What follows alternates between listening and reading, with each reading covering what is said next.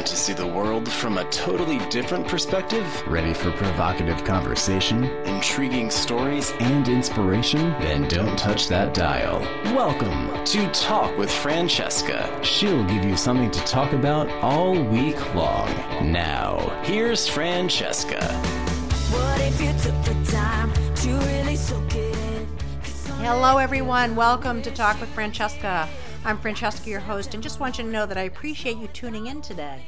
So speak to me. I've got an awesome team that helps me to produce a show that hopefully brings you not just entertainment, but practical knowledge that you can use about stuff we care about and believe you're going to care about too. But I need to know what you're thinking, so I can continue to bring you the kind of shows that interest you. So jet me an email at info@talkwithfrancesca.com and share your thoughts with me. What do you think of the show? Do you find it riveting, boring, valuable, even horrible? I want to know. And if you missed part of the show, all you got to do is hop on over to my website, talkwithfrancesca.com, and go to recent shows to pick up where you left off. And you can also find me on iTunes. All right, lots to cover, so we're going to get rolling. How do you survive when you've hit rock bottom? How do you move on when your partner betrays you? What do you do when you find out your foundation was built on lies? These are all questions Janet Lombardi was faced with. But what does love have to do with debt? Janet found herself in deep financial distress when she discovered her accounts were drained and her husband was being dishonest. Eventually, she pulled herself from the piled up debt, got her life back on track, and she's here with us today to tell her story. She's a mother, author, and financial literacy specialist who's going to let us in on the life lessons she's detailed in her book, Bankruptcy, A Love Story. Janet, thanks for being with us today on Talk with Francesca. Thank you so much for having me. So, first of all, I love the cover on your book, Bankruptcy, A Love Story, with a woman walking away in a suitcase and a love balloon. Very nice. Did you create that? Thank you. I worked with the graphic designer. We did pick out the photo. It was a stock photo. And I really wanted the image of, I wanted to tell a story on the cover. I love book covers that tell a story and draw you in. It looks like the kind of book I'd want to grab and run to the beach with. Anyway. Oh, great. But anyway, let's get to the nitty gritty here. So how and when did you discover that your family finances were in trouble? Well, there was one very distinct turning point when I had called my financial advisor. I was married for 25 years at that point, and I called my financial advisor at the beginning of 2007 to find out why we hadn't received our statements, because we were still receiving paper statements in those days. And he said to me, "You'd better ask your husband and get yourself a good lawyer, a good accountant, and a private eye." And I said, "What?" I was stunned. I said, "Boy, he really got my attention." And it wasn't like I hadn't known that something was awry. But when he said that, I knew that something had gone very wrong. My husband was an attorney in private practice in New York, and he had an attorney's account and had done a lot of transactions through his attorney's accounts. And I never saw those statements. So I didn't really discover how bad the finances were until then. And I went home and I actually took 2 days off work, and I decided that I would excavate our financial life, which was not easy because there were many files, and some of them my husband had, some of the bills he paid, some of them I paid, and I had to deconstruct and then eventually reconstruct my financial life, and it was very scary. Oh, that pit in your stomach. How did you deal with that emotion? Well, initially, when I went home that day, I remember I thought about it for a day or two without actually confronting my husband, my ex-husband, at the time my husband. So I kind of wanted to think about it and get a little game plan, believe it or not, even though I was very upset. In fact, my sister just happened to call me in my office right after I hung up the telephone, and I was crying at my desk and shaking. And I was like, and she kind of helped me because she said to me, "Do you have money jointly in your accounts?" And I said, "Yes." And she said, "I want you right now to go to the bank and to secure that money and make sure that that money is now in your name, take it out of the joint account, which I did. Good. So I kind of needed some instruction.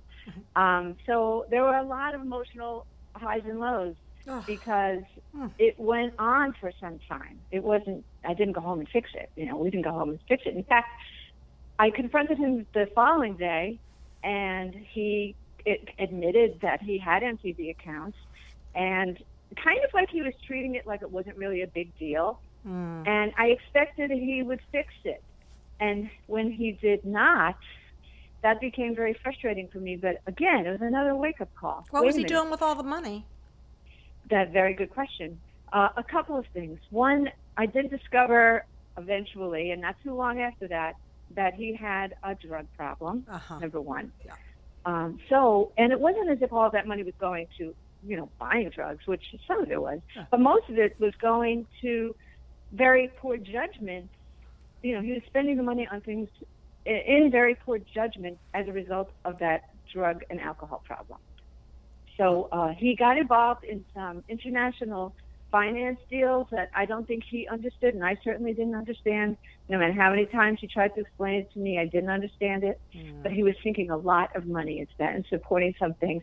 And basically he kind of got stuck. He got scammed. But it was a lot of money, and when I was looking through all of our financial records, when I went home that day and took those days off work, and I was alone in the house, I did order our credit reports. And, I can certainly get my own, but I had to get his permission to get his, and he gave me his permission. And when I looked on the credit reports, that was another hysterical moment. So there were kind of a series of hysterical moments. Eventually my husband did get prosecuted for a white-collar crime, which was taking money from his client's accounts. Oh, wow. Okay. Yeah. And then he got prosecuted, and he did go to prison. How long was he in prison for, or how long is he still there? A year. Yeah. No, he was there for a year. Okay, so looking back now, do you remember any red flags that you missed or just wanted to ignore? Absolutely. Yeah, tell us. One of the things was my husband would never have a real discussion about money. Whenever I wanted to kind of pull pieces together, because it wasn't like I wasn't smart and aware, though I wasn't fully aware. He was very resistant, and I kind of fought that resistance. I went with it, because I thought, he's probably right. It's not that bad. So he would never sit down and do that, and do it honestly and with open disclosure. He would leave the room. He would say, I'm going to get this password tomorrow, or, we're going to file our taxes next week. I'm getting an extension. Oh, yeah, the old mañana. Yeah. Exactly. Mañana. Yeah. If you're just tuning in, you're listening to Talk with Francesca. I'm talking to Janet Lombardi about her memoir, Bankruptcy, a love story of how her husband scammed her. So what did you learn about yourself, Janet, in the process? That's a very good question. I learned many things about myself in the process. Well, by the way, all these great questions are I can't say are all mine. I have an absolute fabulous assistant, Mary Ellis, who is always throwing these fabulous questions at me before the show. So I have to give her some of the credit. Yeah, she's a peach. She's great. Anyway, yes. Thank you. So what'd you learn about yourself? One of the things I learned about myself, I never realized how determined I was. I always kind of thought of myself as the person who, I was a self-proclaimed feminist, but I think deep down, and it was very hard for me to admit, I think I felt that somebody would take care of me. Having maybe grown up, in the 60s in a generation where, it was a little bit different than back then. There was more of an expectation that someone, and especially in my family, which I grew up in an Italian-American family, where the man takes care of the woman. I know because I wouldn't dare say that if I weren't 100% Italian. But anyway, Gina, exactly. We do need to take a quick short break and hear from our sponsors. Listeners, don't jump on that plane. We will be right back.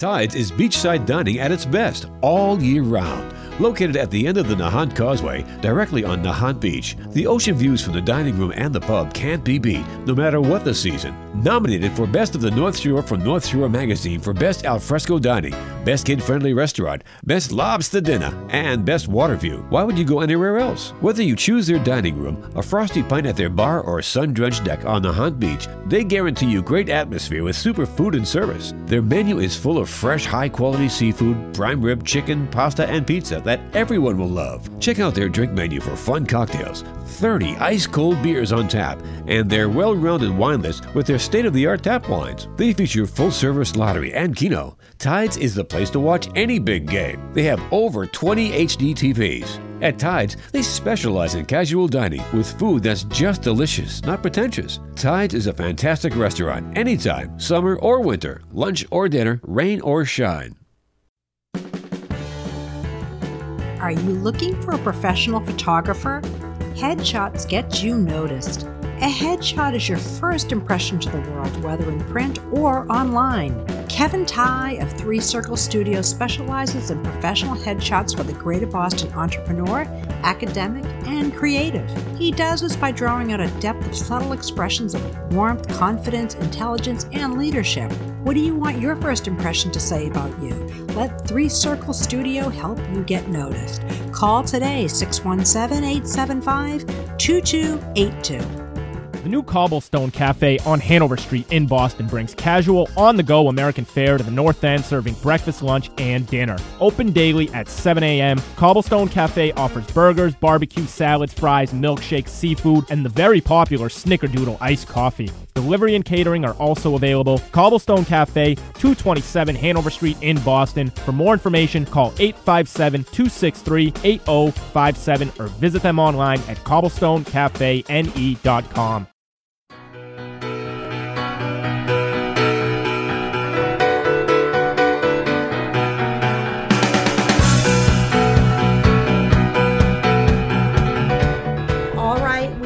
And you are listening to Talk with Francesca, and I am speaking to Janet Lombardi. We are discussing her memoir, Bankruptcy: A Love Story. Welcome back, Janet. Thank you. So, what kind of habits need to be formed in order to bounce back from financial missteps like this? You need to be resilient, one. Yeah. And again, I'm going to say determined. And you need to be willing to endure some pain if you want to get back on good financial footing. I was very determined to get out of the mess. I wasn't sleeping and I wasn't eating. I was just in this dark patch, right? As we all get to or into or out of, maybe not as dramatic as mine. But I always say, if you live long enough, something's going to happen. Yep. So, how it's not about hoping it doesn't happen. It's about how are you going to deal with it. Right. So my way of dealing with it was I wanted to know what I had to do. I was always a very good student, so I wanted to know, well, what do I have to do to get out of this? Mm-hmm. So I became very determined, and I saw that there were 3 things on my list that needed to take me to solid footing. And it took me a couple of years to get out of the debt. One, I made a choice to sell my house, which we had taken out this very big subprime mortgage, this very ugly mortgage that was accelerating. This is in 2008. So remember, the American population, the American financial landscape was in that ugly recession. And, my story is one of those. Again, it may be much more dramatic, but there were many people who lost their homes or, had to sell their home. So I decided to sell my home, and go live with my sister and brother-in-law for 2 years, it turned out, while my husband went off to prison, because I wanted to get out of that mess. 2 was there was a business loan that had my name attached to it somehow. It's another story, and it's all described in the book, Bankruptcy: A Love Story, how that happened and how I got out of it. So I wanted to get out of that. And we also had a timeshare, which was the last thing we needed, and I needed to sell that. And I didn't sell it, but I actually negotiated with the company, and they let me off the lease. So I talk about it like all of these things. So I kind of considered it like a punch list. So I had to do 1, I had to do 2, I had to do 3, and I also had children in college. So So you were very laser focused, weren't you, huh? Yes, exactly. I was laser focused. And again, I discovered that about myself, that I could be laser focused, and I didn't need somebody else to take care of it, that I could take care of it, because I realized that the only person who was going to take care of me and my children was the person staring back at me in the mirror. Oh, absolutely.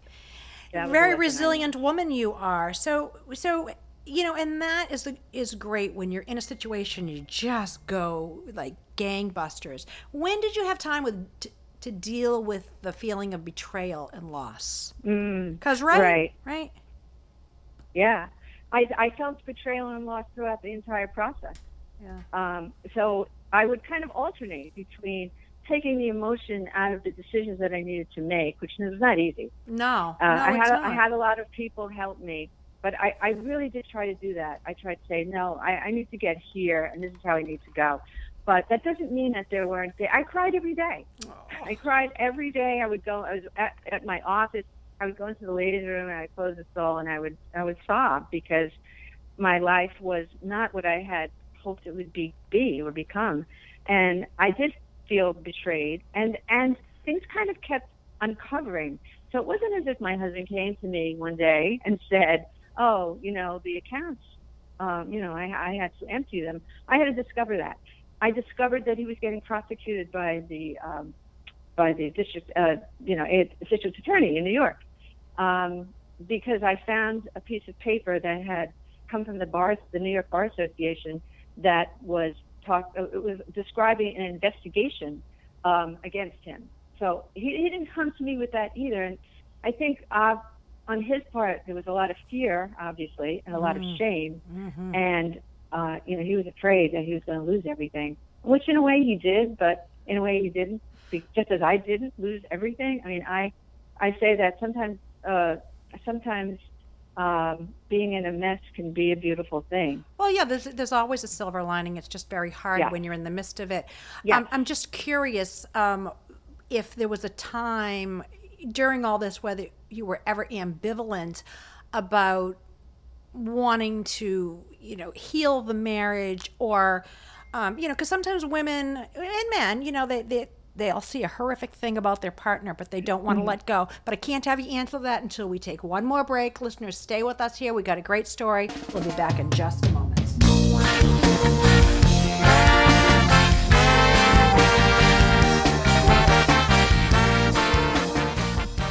Located in Boston's North End, holds one of our best-kept secrets, Antico Forno, ranked number 9 of the top 10 Italian restaurants around the world within the category of being one of the most authentic. With a welcoming family feel, it's hard to argue the experience you have when enjoying dinner at Antico Forno. Best known for their brick oven pizza, their world-class traditional cuisine does not fall far behind. Come enjoy dinner at Antico Forno and feel like part of the family. Open daily from 11:30 a.m. until 10 p.m. Call us today at 617-723-6733 or visit us at anticofornoboston.com. Do you have chronic pain, neck, shoulder, or low back stiffness, headaches? Amanda King, licensed massage therapist, can help. Located in downtown Salem, Amanda has over 13 years of experience helping people with pain, injury, and stress. She can help you feel better, move better, relax, and enjoy your life. So call today to book your appointment at 617-461-7516 or learn more at www.clearbodymine.massagetherapy.com. Tides is beachside dining at its best all year round. Located at the end of the Nahant Causeway, directly on Nahant Beach, the ocean views from the dining room and the pub can't be beat, no matter what the season. Nominated for Best of the North Shore from North Shore Magazine for Best Alfresco Dining, Best Kid-Friendly Restaurant, Best Lobster Dinner, and Best Water View. Why would you go anywhere else? Whether you choose their dining room, a frosty pint at their bar, or a sun-drenched deck on Nahant Beach, they guarantee you great atmosphere with super food and service. Their menu is full of fresh, high-quality seafood, prime rib, chicken, pasta, and pizza that everyone will love. Check out their drink menu for fun cocktails, 30 ice-cold beers on tap, and their well-rounded wine list with their state-of-the-art tap wines. They feature full-service lottery and keno. Tides is the place to watch any big game. They have over 20 HD TVs. At Tides, they specialize in casual dining with food that's just delicious, not pretentious. Tides is a fantastic restaurant anytime, summer or winter, lunch or dinner, rain or shine.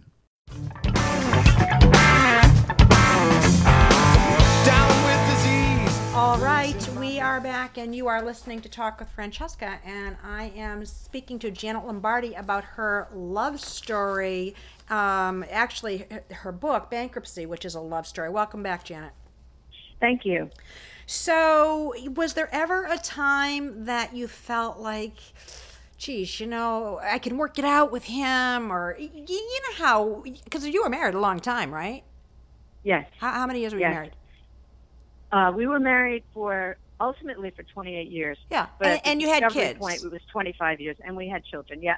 So was Yes. there ever that time when you were kind of, for lack of a better word, maybe delusional, or, I can make it work, or we can patch this all back together and make it right, and I love him, and I'll stand by his side? Did you go through any of that?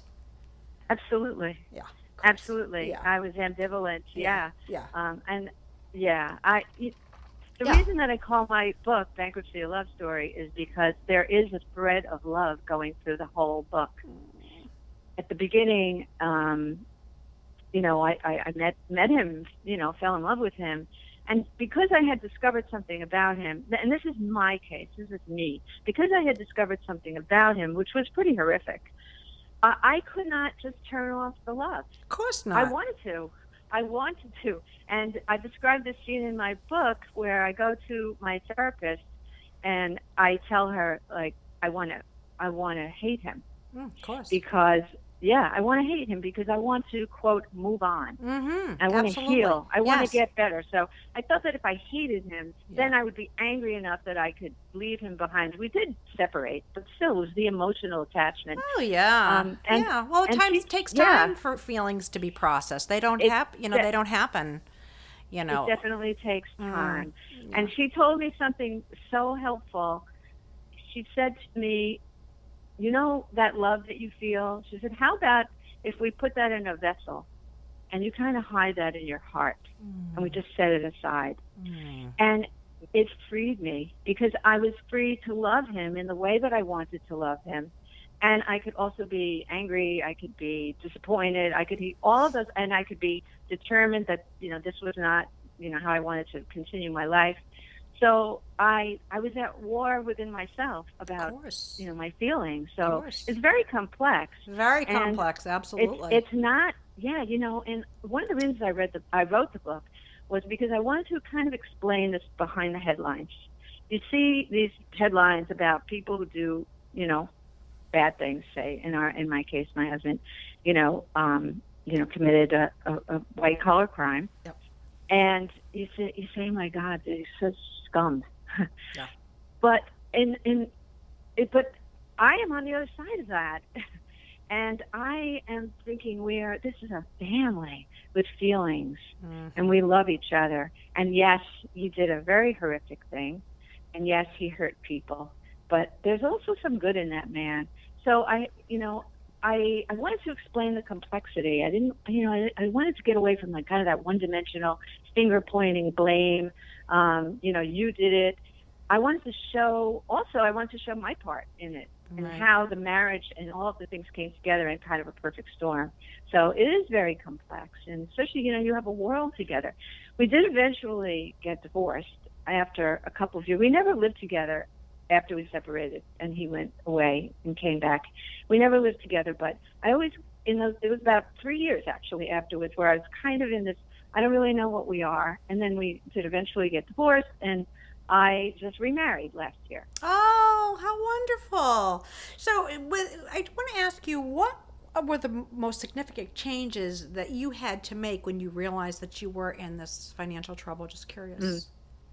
Well, I think the most important thing that I had to do was gain financial awareness. Right. And, that was a very, very big, because, and I also want to say that I joined a 12-step group called Debtors Anonymous, DA. Mm-hmm. And even though I wasn't really the debtor in the situation, I still needed to look at my relationship with money. So I learned a lot of things, and I feel like that group of wonderful people really kind of saved my life, because I learned that I had to go from vagueness, right, to clarity. I like vagueness. I kind of have an idea of what I have. I think it's in my head, but had I actually sat down and with my husband and put everything down on paper, I really wish we had, because I know that we could have gotten out of that mess before it became such a horrific ordeal. So, yeah, very important to gain financial awareness. It's such a pleasure having you with us here today, Janet. Thank you so much. Thank you, Francesca. So, what did you do that helped you succeed? Obviously you got to Debtors Anonymous, you had your support, right. You learned how to be not vague, be more focused on your, how you handle money. What else? Well, I learned to be very thankful for the things that I had, and the love in my life and the people that in my life. I kept my attitude as one of abundance. I kind of never looked at myself as the victim, because I didn't want to be. I didn't want to be a victim, right? And I didn't want to blame him or anybody. I wanted to take responsibility. So I looked at my situation as I am the master of my own ship. Now, did it take me a long time to kind of gain that attitude? Yes. But that's the place I wanted to be. I wanted to not be a victim and not blame anybody else and not wait for anybody else to take care of it. And it empowered me. Tell us more how you did that, because I think that's really very, very meaningful, and I think a lot of people could really benefit from that kind of advice, because I think, and especially women, I think as women, again, there's that whole Cinderella complex, I'm divorced now, but, I'm in a relationship, but when I was, my ex-husband, I'll never forget our first date. At the end of the day, he said, "Okay, Cinderella," and it was, I think I died and went to heaven, and I decided that I was madly in love after that very first date, right? And it was, when I look back, that was actually my absolute favorite fairy tale when I was a little girl. That I don't know if you know the Rodgers and Hammerstein Cinderella, right? That old one with Leslie Ann Warren, and and I think that there was a book written a zillion years ago called The Cinderella Complex, and certainly women have really, they're not like they were way back when, but I still think there's a big part of us that, is sort of innate, and it's almost like, I don't even know if it's our upbringing so much, but the way we are, we're women, we're the caretakers, we are, we take care of the relationships, we take care of the home, the men go out and get the bacon, and that's like kind of in our core, our DNA, and I think that can be really, really challenging to really shake that. So I'd love you to share with our listeners how you really kind of, looked beyond that and said, hey, I can take care of myself, and I'm a big girl, and I'm going to do this, and I'm not going to be a victim, and I'm going to be resilient. How did you get there? Did you pray? Well, did you meditate? Did you do yoga? Yes. Did you cry? What did you do? All of those things. Yeah. I think that you're absolutely right, though. I just want to acknowledge that I think you hit the nail on the head. And as I said before, as a self-proclaimed feminist, it's very difficult for me to admit that I actually hoped that my husband would take care of me. I wouldn't even admit that to anyone, and I'm admitting it right now. So, and I've had some conversations with younger women, and they say, they have that too. So I don't know if it's in our DNA, and we can talk about gender and all of that, and I'm sure some people would disagree with what we're saying. However, myself, I did have that feeling, but I kind of had to learn it the hard way, because my husband did not step up and help. He wasn't changing, and I finally got it over time that I was kind of waiting for him to, well, you're going to fix this, right? And I reached a point where I realized that it's not that he didn't want to. He couldn't. He didn't know how. He didn't have the ability to fix it. So, and I said to him, I'm not going down with the ship. And I meant that. And I don't know what happened inside, but some kind of alchemical, some difference, something happened. So it was a wake-up call. And I wasn't going down with the ship. So what was I going to do? I wanted to survive. I wanted to live a good life. So I knew that I had, and I recognized very quickly that I not only had the ability, but that I had the will to do it. And yes, I did pray, and I did ask for help from people, which is another thing I think is really important. I do too. People will help you. I do too. People will help you. If you help yourself, Yep. and you do the things that are going to, help you get from A to B, the universe comes running. Honestly, I think you're right, and I think you're absolutely right. I think the most difficult thing is when we're indecisive. Sort of like I want to, like for example, that ambivalence. I love him. Maybe I can, fix this for us, bring our family back together, that sort of back and forth. I know that, when I'm sort of in a situation where I'm unsure, and I'll talk to my boyfriend. He always says, very grounding guy. He'll always say, what do you really want? Be very clear about what you really want, and then go after that. Of course, he's a guy, and guys think differently about emotions. It's like, forget the emotion, decide on what you want, how you're going to go after it, and go with full guns, but that is hard because because emotions do get in the way.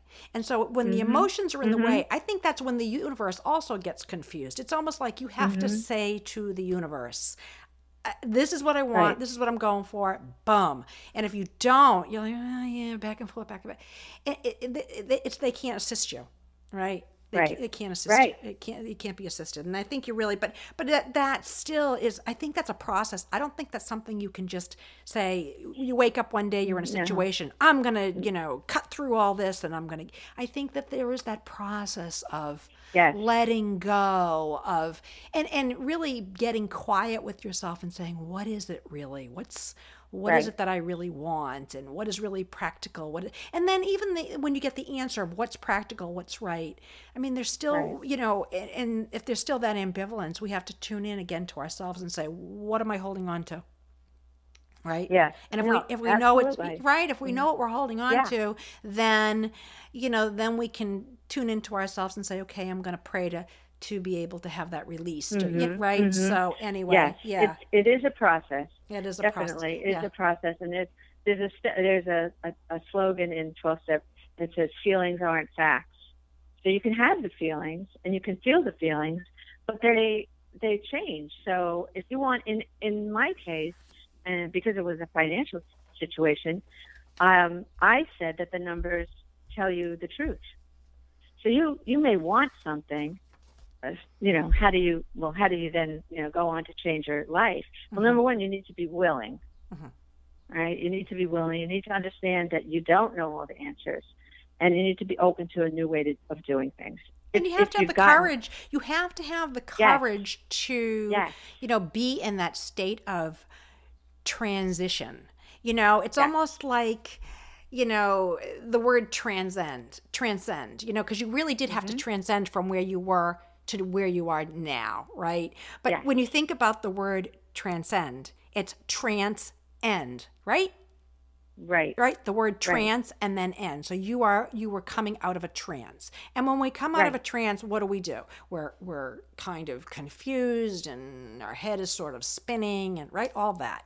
Right. So, yeah. So anyway, Janet, it has been such a pleasure talking to you today. I've just loved it. I wish we had more time, but thank you so much for being with us today. I'm sure that the listeners just loved the show. So thanks a million. You. Okay, Janet, you take care. Thank you so much. Okay, bye-bye. Thanks for having me. Okay, bye. bye-bye. All right, you've been listening to Talk with Francesca. I'm Francesca Luca, calling it a wrap. I hope you enjoyed the show. If you did, please share the show with someone you know. Help spread the word to your friends on social media. I'm honored to be on this journey with you, and I'd love to hear from you. So drop me a note at info@talkwithfrancesca.com. Have a great week, and we'll be back next week. Same time, same place. Make it a great week.